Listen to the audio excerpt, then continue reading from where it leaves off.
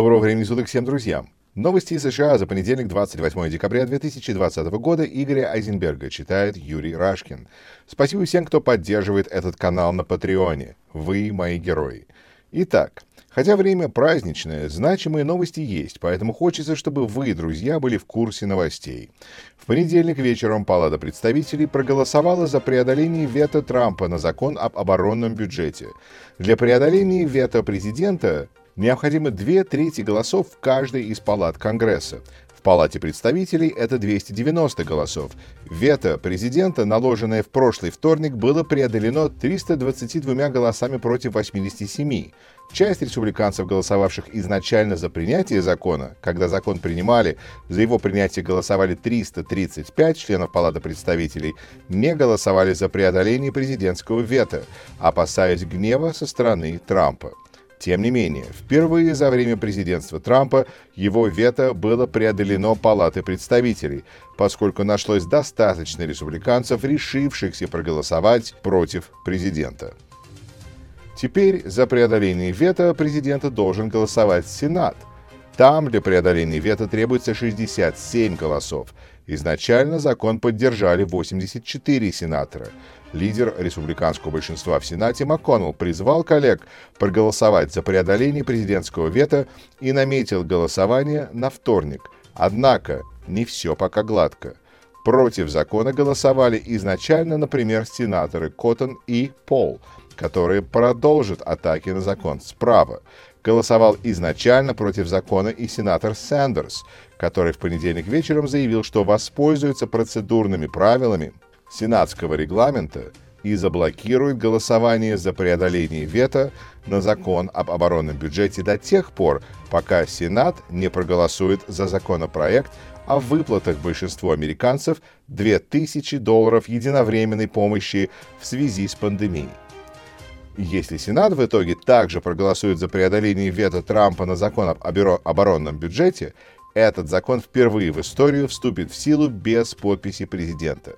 Закон об оборонном бюджете принимается отдельно от общего бюджета страны уже 59 лет и всегда принимается подавляющим большинством голосов членов Конгресса. Нынешний закон выделяет $741 миллиард на оборонные нужды и военную помощь союзным странам, в том числе $250 миллионов на помощь Украине, предусматривает новые жесткие санкции против строительства газопровода «Северный поток-2» и предусматривает переименование военных баз в ряде южных штатов, носящих имена генералов конфедеративной армии времен Гражданской войны. В воскресенье вечером Трамп подписал принятый еще в прошлый вторник Конгрессом закон о бюджете с расходами в $2,3 триллиона, включающий в себя помощь гражданам и бизнесам в связи с пандемией, а также помощь штатам в финансировании прививок от коронавируса.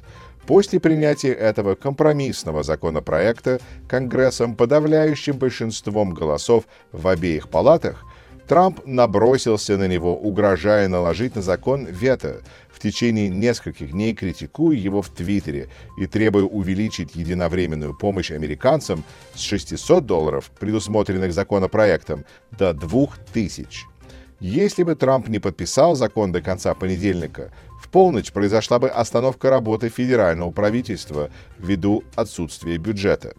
То, что президент подписал закон в воскресенье, а не раньше, оставило десятки миллионов людей, ожидавших решения о помощи им или их малым бизнесам, а также решение о продлении моратория на выселение людей из квартир за неуплату в подвешенном состоянии в течение рождественских праздничных дней. А безработных подписание закона после истечения срока действия нормы о федеральной надбавке к пособию по безработице в $300 в неделю, она истекла в субботу, оставила в новогоднюю неделю без этих денег.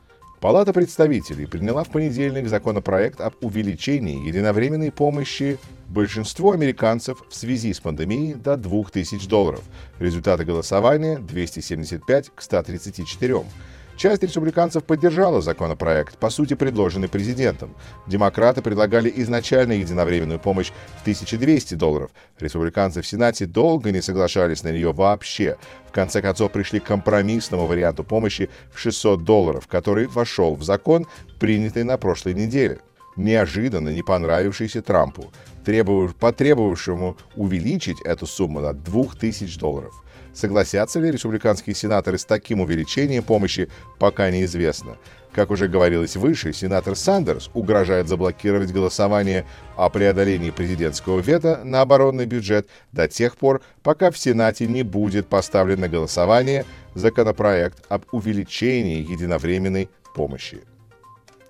Конгресс 116-го созыва работает последнюю неделю. Его полномочия истекут в полдень воскресенья 3 января, после чего приступит к работе Конгресс 117-го созыва, избранный 3 ноября. Джо Байден выступил в понедельник с обращением, транслировавшимся по телевидению. Он, в частности, сказал о том, что назначенцы Трампа в Министерстве обороны саботируют получение переходной командой Байдена необходимой информации, чем ставят под угрозу национальную безопасность. Джо Байден подчеркнул также плачевное состояние, в котором находится вся система обеспечения национальной безопасности. Избранный президент, в частности, сказал, цитата, «В то время, как в ряде агентств картерный персонал образцово сотрудничает с нашей командой, мы столкнулись с препятствиями со стороны политического руководства в ряде других агентств, в первую очередь в Министерстве обороны. И правда также состоит в том, что многие агентства, которые имеют решающее значение для нашей безопасности, понесли огромный ущерб. Они раздолблены в кадрах, в своих возможностях, в моральном плане, политических процессах, которые атрофировались или были отодвинуты на второй план, в нуждающемся в ремонте состоянии наших союзов, в нашем отсутствии в ключевых учреждениях, которые важны для благополучия американского народа, в нашем общем отстранении от мира. И все это усложняет нашему правительству защиту американского народа и наших жизненно важных интересов в мире, в котором постоянно возникают угрозы, в то время как наши противники постоянно адаптируются к ситуации. Восстановление полного набора наших инструментов внешней политики и национальной безопасности является ключевой задачей, с которой избранный вице-президент Харрис и я столкнемся после вступления в должность, начиная с нашей дипломатии. Сегодня мы заслушали руководителей наших групп и агентства USAID, которые провели анализ критически важных действий, которые нам нужно будет сразу же сделать усилиями нашей дипломатии с целью развития и восстановления наших союзов, чтобы сблизиться с нашими партнерами и активизировать все преимущества наших общих сил для блага американского народа. Когда мы рассматриваем самые серьезные угрозы нашего времени, мы знаем, что для их преодоления требуется участие и лидерство Америки. Но также и то, что ни одна из них не может быть решена Америкой в одиночку. В этом году мы так болезненно осознали, насколько дорого обходится пандемия, которая переходит границы и охватывает весь земной шар. Если мы не предпримем усилия вместе с нашими партнерами по всему миру в укреплении систем здравоохранения повсюду, мы подорвем нашу способность навсегда победить COVID-19, и мы станем уязвимыми перед следующей смертельной эпидемией. И поскольку Китай является нашим конкурентом, и мы призываем правительство Китая к ответственности за его злоупотребление в сфере торговли, технологий, прав человека и в других сферах, наша позиция будет намного сильнее, если мы создадим коалиции единомышленников и союзников, которые будут действовать вместе с нами для защиты наших общих интересов и ценностей. Мы сами по себе составляем почти 25% мировой экономики, но вместе с нашими демократическими партнерами мы более чем удваиваем наши экономические рычаги. По любому вопросу, который имеет значение для отношений США и Китая, от проведения внешней политики в интересах среднего класса, включая торгово-экономическую повестку дня, которая защищает американских рабочих, нашу интеллектуальную собственность и окружающую среду, до обеспечения безопасности и процветания в Индо-Тихоокеанском регионе и защиты прав человека. Мы сильнее и эффективнее, когда нас окружают страны, разделяющие наше видение будущего нашего мира. Так мы умножаем результативность наших усилий и делаем их более устойчивыми. В этом сила умного и эффективного американского руководства. Но в то же время, в настоящий момент, во всем этом существует огромный вакуум. Нам придется возвращать доверие и уверенность в нас всего мира, который начал находить способы работать, обходя нас или без нас. Мы также заслушали ключевых руководителей наших переходных групп по анализу данных в сфере разведки и обороны, в том числе Стефани О'Салливан, бывшего первого заместителя директора национальной разведки, и генерал-лейтенанта в отставке Карен Гибсон. Мы говорили о различных стратегических вызовах, с которыми нам придется столкнуться, как со стороны России, так и со стороны Китая, и о реформах, которые мы должны провести, чтобы занять самые сильные позиции для решения этих проблем. Это включает в себя модернизацию наших оборонных приоритетов, чтобы лучше сдерживать агрессию в будущем, вместо того, чтобы продолжать чрезмерно инвестировать в унаследованные системы, предназначенные для устранения угроз прошлого. И мы должны иметь возможность вводить новшества и переосмысливать нашу защиту от растущих угроз в новых сферах, таких как киберпространство. Мы все еще узнаем новые данные о масштабах взлома программных продуктов SolarWinds и о выявленных уязвимостях. Как я сказал на прошлой неделе, эта кибератака представляет серьезную опасность для нашей национальной безопасности, и нам нужно сократить разрыв между нашими сегодняшними возможностями и теми возможностями, какими они должны быть, чтобы лучше сдерживать, обнаруживать, предотвращать и реагировать на подобные вторжения в будущем. Это область, в которой республиканцы и демократы согласны друг с другом, и мы должны иметь возможность работать на двухпартийной основе, чтобы лучше обезопасить американский народ от злонамеренных киберпреступников. И прямо сейчас, когда наша страна находится в переходном периоде передачи власти, мы должны убедиться, что ничего не потеряно при передаче полномочий между администрациями. Моей команде нужна четкая картина расположения наших сил по всему миру и наших операций по сдерживанию наших врагов. Нам нужна полная прозрачность бюджетного планирования, которое ведется в Министерстве обороны и других ведомствах, чтобы избежать каких-либо затруднений или необходимости разгадывать загадки, которыми могут попытаться воспользоваться наши противники. Но, как я сказал в начале, мы столкнулись с препятствиями со стороны политического руководства в Министерстве обороны и в Офисе управления бюджетом. В данный момент мы просто не получаем от уходящей администрации всю необходимую информацию в ключевых областях национальной безопасности. Это не что иное, как безответственность. Наконец, мы поговорили о проблемах, которые нам нужно будет решить немедленно, в первый же день, опираясь на возможности Министерства внутренней безопасности и Федерального агентства по чрезвычайным ситуациям. Нас проинформировали о шагах, необходимых для ликвидации гуманитарной катастрофы, которую администрация Трампа систематически усиливает на нашей южной границе. Мы будем действовать гуманно и организованно. Это означает восстановление необходимого нам потенциала для безопасной и быстрой обработки заявлений просителей убежища, без создания кризиса в разгар смертельной пандемии.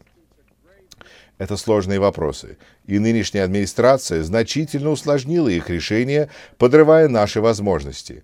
На их восстановление потребуется время, поскольку мы с нетерпением ждем начала Нового года, полной надежды и возможностей грядущих лучших дней, но ясно понимая проблемы, которые не исчезнут в одночасье, я хочу повторить свое послание американскому народу. Мы преодолевали невероятные трудности как страна, и мы сделаем это снова. Мы сделаем это, объединившись вместе, объединившись после года боли и потерь для исцеления, реконструкции и восстановления места Америки в мире. Это работа, которая нам предстоит, и я знаю, что мы справляемся с этой задачей. Мы снова будем отстаивать свободу и демократию, мы снова вернем себе доверие и возглавим свободный мир. И мы снова будем лидерами, показывая не пример силы, а силу своего примера. Благослови вас Бог, и пусть Бог благословит наши войска. 45-й президент с прошлой среды находится во Флориде, в своем поместье Мар-а-Лаго, играет в гольф и твитит, что он выиграл выборы, что были массовые фальсификации, что голосовали нелегальные мигранты, что голосовали по фальшивым подписям, что Верховный суд тотально некомпетентный и слабый, спрашивает, где чертов отчет Дюрама о том, как за его штабом шпионили в 2016 году, и призывая своих ультраправых сторонников в Вашингтон 6 января, когда Конгресс будет утверждать результаты президентских выборов. Республиканский конгрессмен Гомерт из Техаса, один из самых ярых сторонников Трампа, тот самый, который импичмент Трампа называл сталинским импичментом, утверждал, что Украина, а не Россия, вмешивались в выборы в США в 2016 году, а также утверждал, что заразился коронавирусом от маски, которую его заставляла надевать спикер Пелоси. Подал иск в федеральный суд, требуя отменить закон о подведении итогов президентских выборов и наделить вице-президента Пенса правом отменить результаты голосования и провозгласить победителя выборов вопреки этим результатам. Беспокоиться о судьбе этого иска не стоит. Она будет такой же, как и судьба всех предыдущих почти 60 исков Трампа и его сторонников, требовавших отменить результаты выборов. До конца истории под названием «Страх» Трамп в Белом доме остается 23 дня. Спасибо всем, кто просмотрел и прослушал. Берегите себя и своих близких. Берегите друг друга. Помогайте друг другу. Здоровья всем. Также пишите, в каком городе на нашей планете вы слушаете и смотрите эти сводки новостей. Новости из США за 28 декабря 2020 года Игоря Айзенберга читал Юрий Рашкин.